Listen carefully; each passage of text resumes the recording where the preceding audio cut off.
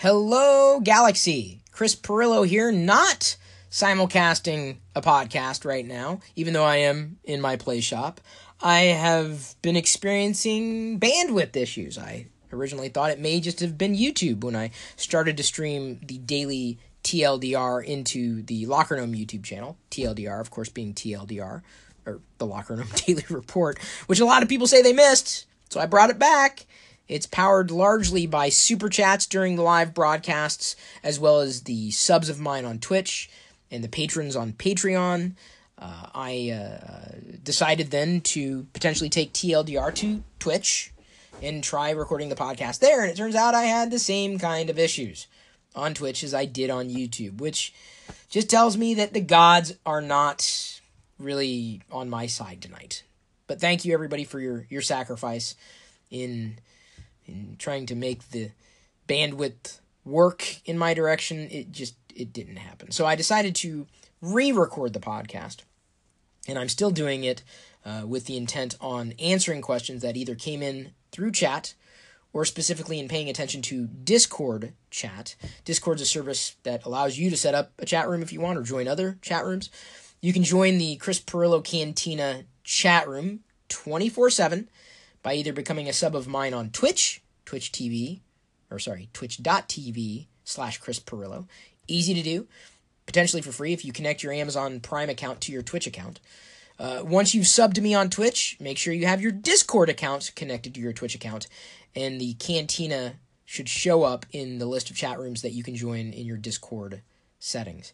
Another way to join the Discord chat is by heading over to the Patreon campaign, patreon.com/Chris Pirillo. Both patrons and subs get access to the same Discord chat room. And we gained about 9 Discord chatters over the past 24 hours. So I know that we have not reached critical mass. I know that we're still a ways off. I know that some people may be tired of hearing about it, but here's the thing. The more I talk about it, the more people realize, oh, I could do that too. Yes, you can. You are more than welcome. There's no single topic that dominates the chat room. It's just whatever is. That's what we see, and that's usually how chat rooms go. It's a relatively safe space too, which I really appreciate. It's not a public chat room, nor will it ever be. Sometimes I'll throw things into the Discord chat that I'm not sure if I'm going to cover in any other way, or just to gauge interest from people who are in there. And granted, right now we only have like maybe 50 or so. Out of those 50, maybe 10 might be active at any given time. So it's not like anything's getting flooded. But I saw this service finally launch. I didn't realize that it was getting set to launch. Movies Anywhere. If you've not yet downloaded it, I'd be shocked, because I'm seeing it like dominating my news feeds. Movies Anywhere, free app, web-based, iOS or Android. What it is effectively what Ultraviolet should have been in the beginning. When you buy a Blu-ray disc and you get a redeem code, and then you can redeem it on the website and then watch those movies through an app. It's kind of like that, only not sucky. Because the problem is, when you buy a movie, say, on Google Play, you can't watch it on a device that doesn't support Google Play movie viewing. If you buy a movie on iTunes, you definitely can't watch it on an Android device. So what Movies Anywhere does is effectively aggregates, at this point, the top 4 or 5 of these providers, and basically gives you one account to rule them all. So if you buy digital movies on Amazon, Google Play, iTunes, Disney Anywhere, it works within it, Vudu, any of these movies, including all your old Ultraviolet movies, will play through, in a seamless capacity, the Movies Anywhere experience. And this is something that you need to do sooner rather than later. I was a little disappointed in considering switching platforms outright, because I was concerned that the movie that I bought, let's say Les Miserables, and I haven't bought a lot of movies, and for this particular problem, and trying to avoid it, knowing full well, what if I, for argument's sake, didn't use this platform in the future? I couldn't get to that movie again. It had been money wasted. One of the reasons I like what Disney's doing with Disney Anywhere was the fact that I could buy that movie, or effectively, license it to be able to watch it on my accounts.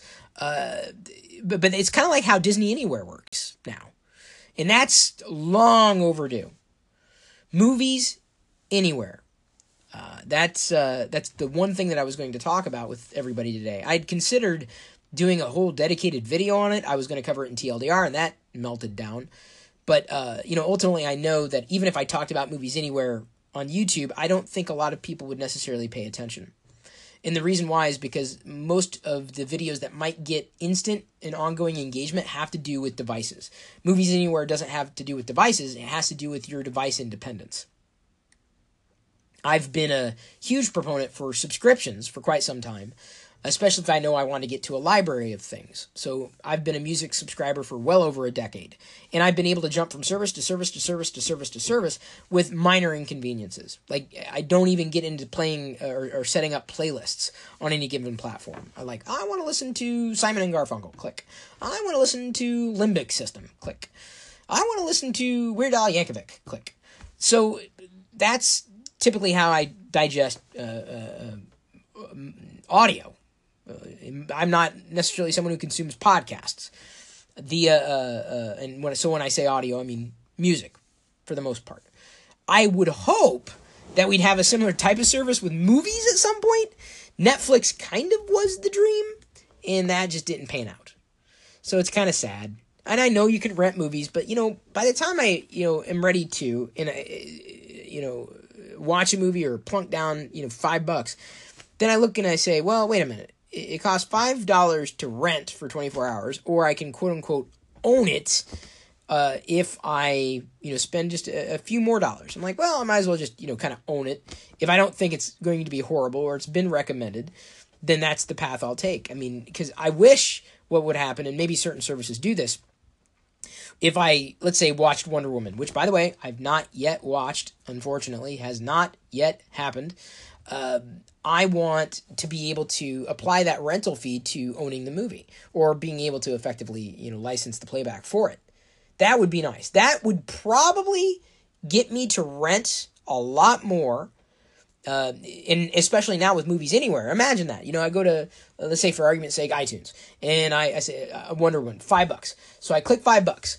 And then if I liked it, I'm like, oh, that's pretty cool. Then iTunes would tell me, hey, spend another $10 and you can watch it indefinitely. I would consider that. I mean, especially if I like the movie. There are very few movies I just buy outright.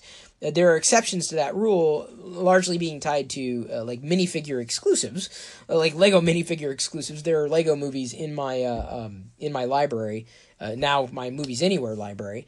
But the Lego movie was a movie I think I've already owned. That's a freebie.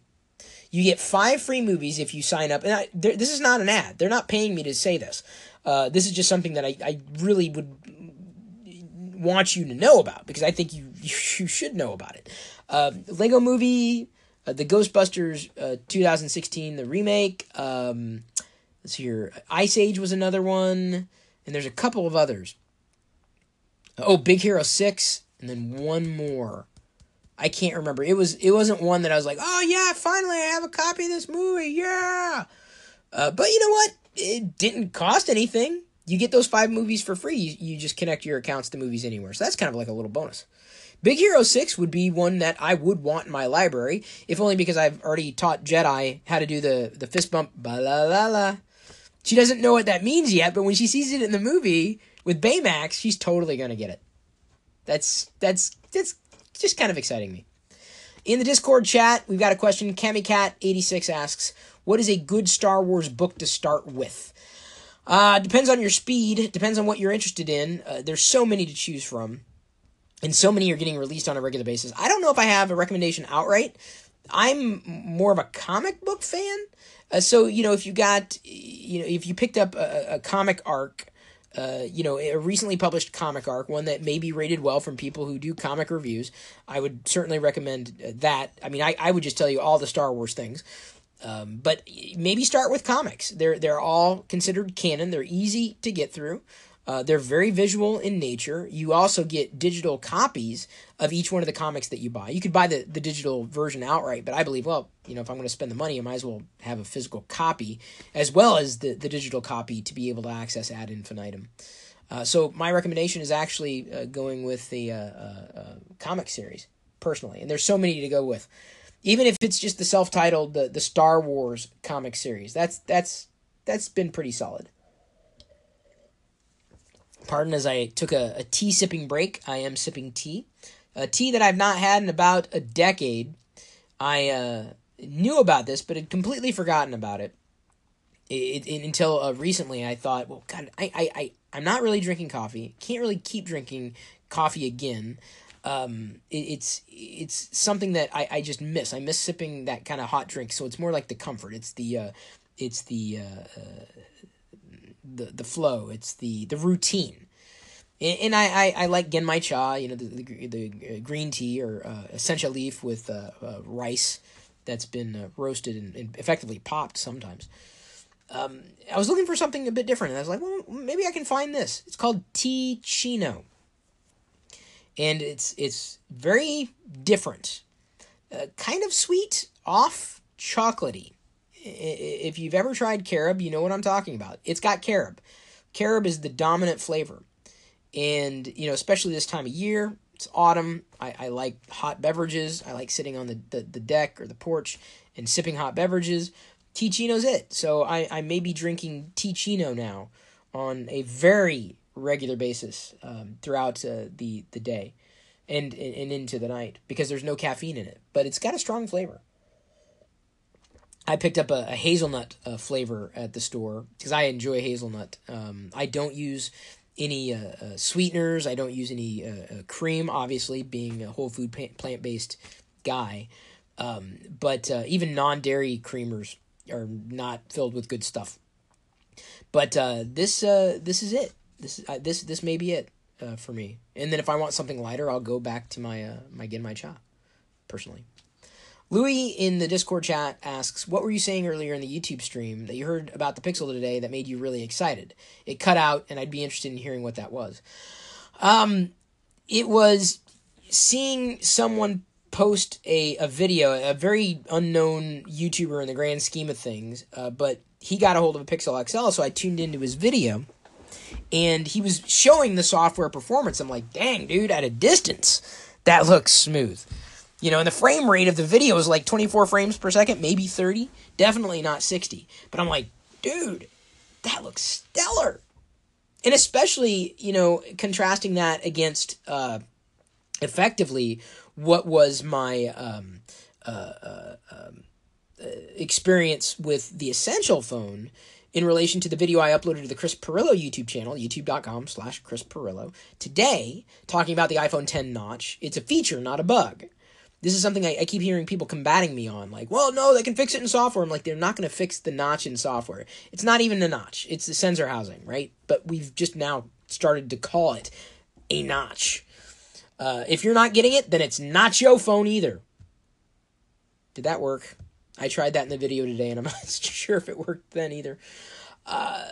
So I saw the software performance of the Pixel, and that got me excited. Software performance is everything to me. And in trying the Essential, it gave me a chance to see how a manufacturer can accommodate one of those screen inclusions, a notch, the camera, front-facing camera on the Essential PH1. They did a pretty good job, specifically in landscape mode, but it still needs to be further mitigated, and I would want them to address that potentially in software, because I think there's a lot of wasted space, and I think they make that wasted space, but it's just different, and it just looks awkward. They're called safe areas or safe zones on the iPhone X with their developer documentation. But even when you take away the safe zones from app developers, you're not left with many more pixels than you might have had on a previous device like an iPhone 8. So I'm not sure I see the value or validity of losing the bezel. That's the second argument I kind of made in the video today that did not get interrupted by bandwidth issues. It seems to be something everyone's chasing, and I don't know why. I just feel we're sacrificing usability for bragging rights. What did the bezel ever do to me? Nothing. I've never had an issue with it. The only time I ever have an issue with the bezel is when it's got someone's brand stamped on it. I don't want to stare at that. I want to use a nice screen. I want to have a clean experience. So having used the Essential, I can tell you outright, the iPhone X notch would drive me up the wall. Because the quote-unquote notch on the Essential is in the way in portrait mode. At least they go as far as to mitigate it in landscape mode. Essential has done that. Apple won't. Because it's baked into, the branding for what Apple wants to be. And what it wants to be, recognized for. Well, I ain't having any of it. Drunken Old Man, that's his handle there in Discord chat, asks, can you talk about the efficiency of ease of completing tasks, getting this done, iOS versus Android? I kind of spoke to this in my first iOS versus Android video. What was it? iOS 11 versus Android Oreo between my Nexus 6P experience and I think the iPhone 8 Plus or 7 Plus experience, which by and large were mostly the same for iOS. It comes down to a flow that you use. It's not just about having better workflow. It's having an accessible workflow. So, for example, there's certain workflow features that are only available on certain phones, like the Note 8, which I don't yet have. No immediate, plans or knowledge that I'm going to get one anytime soon. But they got a feature where effectively you can couple apps. So you can do a split screen app feature and launch two apps at the same time. And that's a productivity saver. There are times that when I'm simulcasting on Twitch, I want to see Discord chat and I also want to see Twitch chat at the same time. And so I kind of have to launch them in conjunction with one another. You can do that on the iPad Pro. You can't necessarily do that unless, your other mobile operating system supports it. And iOS, to my knowledge, doesn't support that on anything but an iPad. And more specifically, the later gen iPad Pros. So efficiency comes down to what you have in terms of muscle memory. Like, I got to do this, then I got to do this, then I do this, then over here, then I do that, then move this. So you get your patterns down, and you find yourself in those patterns. That is as much a player with efficiency as the operating system's ability to accommodate what it is that you're trying to do. So I'm not sure I can say with any with any degree of accuracy that iOS does things better than Android in a blanket way. That said, I do believe Android has better capabilities of helping you become more efficient and proficient when using those devices for a few different reasons. Part of getting things done to me, and I'm just going to give you one example, notifications. That's getting things done. On Android, you can more readily take action on notifications in one app than you can on iOS. Now, this could be limited to what the developer's done between the platforms and optimization. It could be down to what the platform enables outright. But Notification Center in iOS is an absolute catastrophe. And you're not really going to understand that until you see just how good notifications can be when you see them working well on an Android device. Specifically, Android Oreo. And I have to talk about that because it is the latest version of Android. It's one that I have experience with. It's the one that, I intend on starting to use on a more regular basis here in the coming weeks when the Pixel 2 finally arrives. So, notifications are not exactly a deal breaker for me, but I got to tell you, the shorter amount of time I need to take care of something, the more efficient I am. And I believe that Google's got their head wrapped around that, specifically with how we interact or how we might interact with notifications in Android, in stark contrast to how Apple's been mismanaging things. Notification Center is a mess. You couldn't explain your way through that disaster because I've been using it. I know what I do. I'm like, I can't keep up. Gone. No, I can't. Everything got mixed in together, and I don't need gone. I'll just tap the X and oh wait, the things above it disappeared too now, but I wanted that notification. Now you're getting me frustrated. Do I need to say any more about that? I hope not.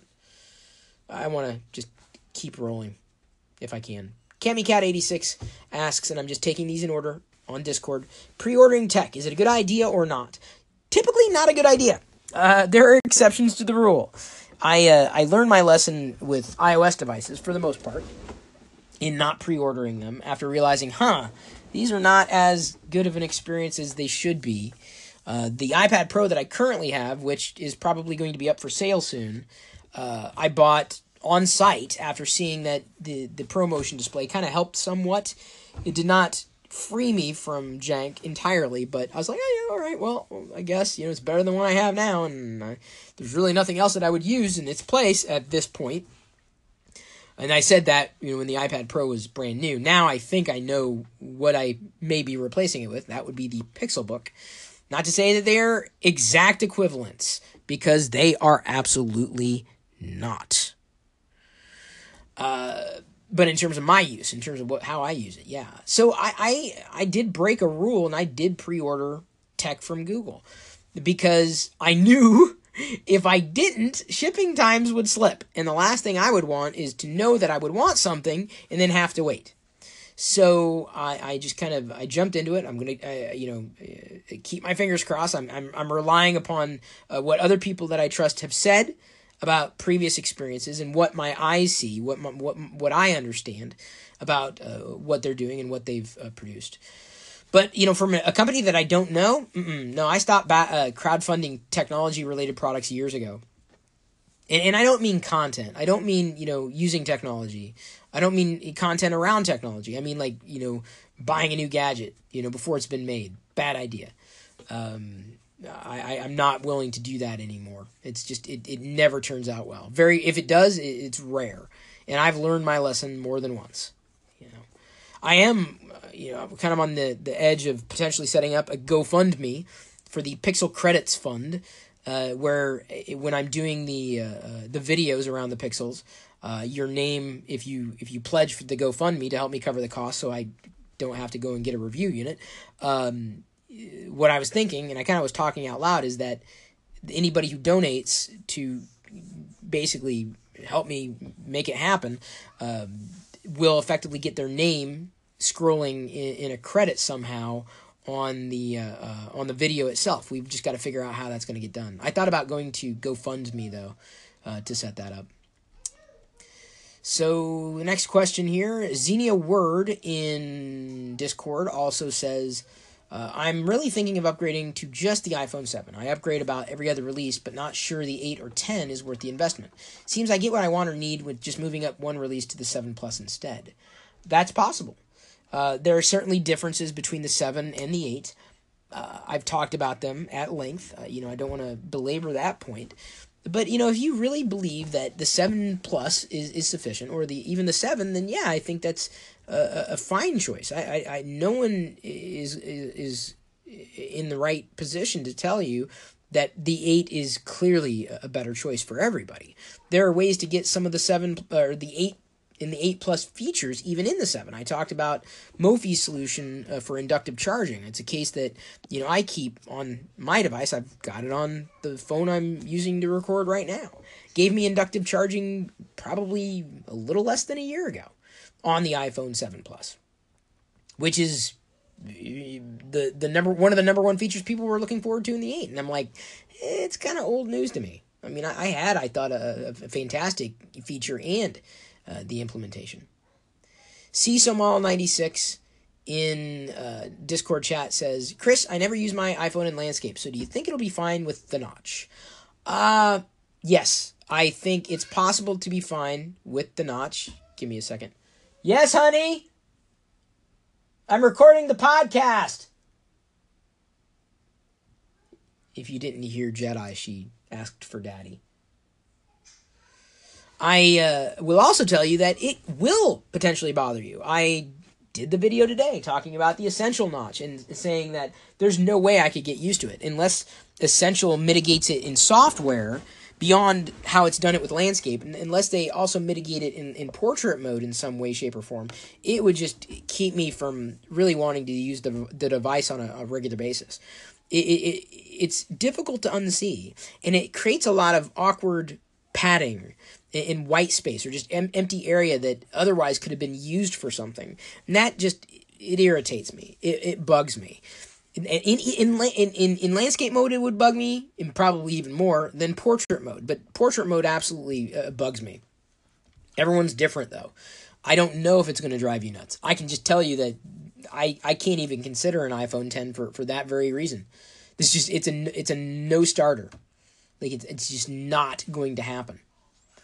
CamiCat86 asks, do you think a Google's Pixelbook will be better compared to Windows and Mac computers than Chromebooks used to be, or is it just a rebrand? Well, I think it's a Chromebook evolved. I mean, it's certainly Google's idea of a Chromebook, like a premium Chromebook. And I like the Chromebook. I have, pretty much for my first experience with a Chromebook. I think the last video I did on the Chromebook was in the old channel, the Chris Pirillo YouTube channel, slagging Microsoft for saying that the Chromebook wasn't a laptop because it didn't run Microsoft Office. I'm like, really? That's really silly. That's short-sighted. That's not even accurate. I got mad. In fact, that video it sucked. It was horrible because the microphone I used to record that video on my webcam was behind the monitor. So the audio on that video, and it got so many views, and the audio was horrible. Oh, it was absolutely horrific. So yeah, I think it'll be better compared to an iPad, or the average user's need for a Windows or a Mac OS driven computer. Gotta welcome Grumpy, that's the handle, has just joined our Discord chat. That's so cool. We get notifications when someone new comes in, which I really think is kind of neat. That way we know who's new, and people will generally welcome them into the chat room. Tony Yoon asks question number 519. Can't believe we've gone that far. Although planned obsolescence has not been proven. Sorry about that. I just knocked the phone with another phone. I got too many phones. When I updated all my apps to be iOS 11 compatible, I still refuse to use it. I'm holding out to 10.3.3, by the way. Or he's holding on to 10.3.3 as an iOS version. My iPhone went from perfectly fine to super laggy. Is this a way Apple secretly forces you to upgrade to later versions of iOS or forces you to buy new hardware?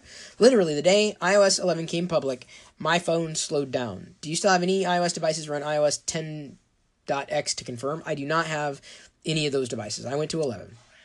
I basically plugged my nose and jumped in to iOS 11. And I know there's even an article debunking that Apple doesn't slow your phones down. But they're looking at the wrong data. They're not understanding that the code quality is precisely hit a law of diminishing returns.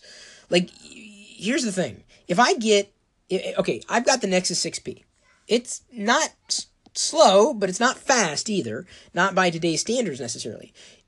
If I upgraded that Nexus 6P running Android Oreo to the Pixel 2...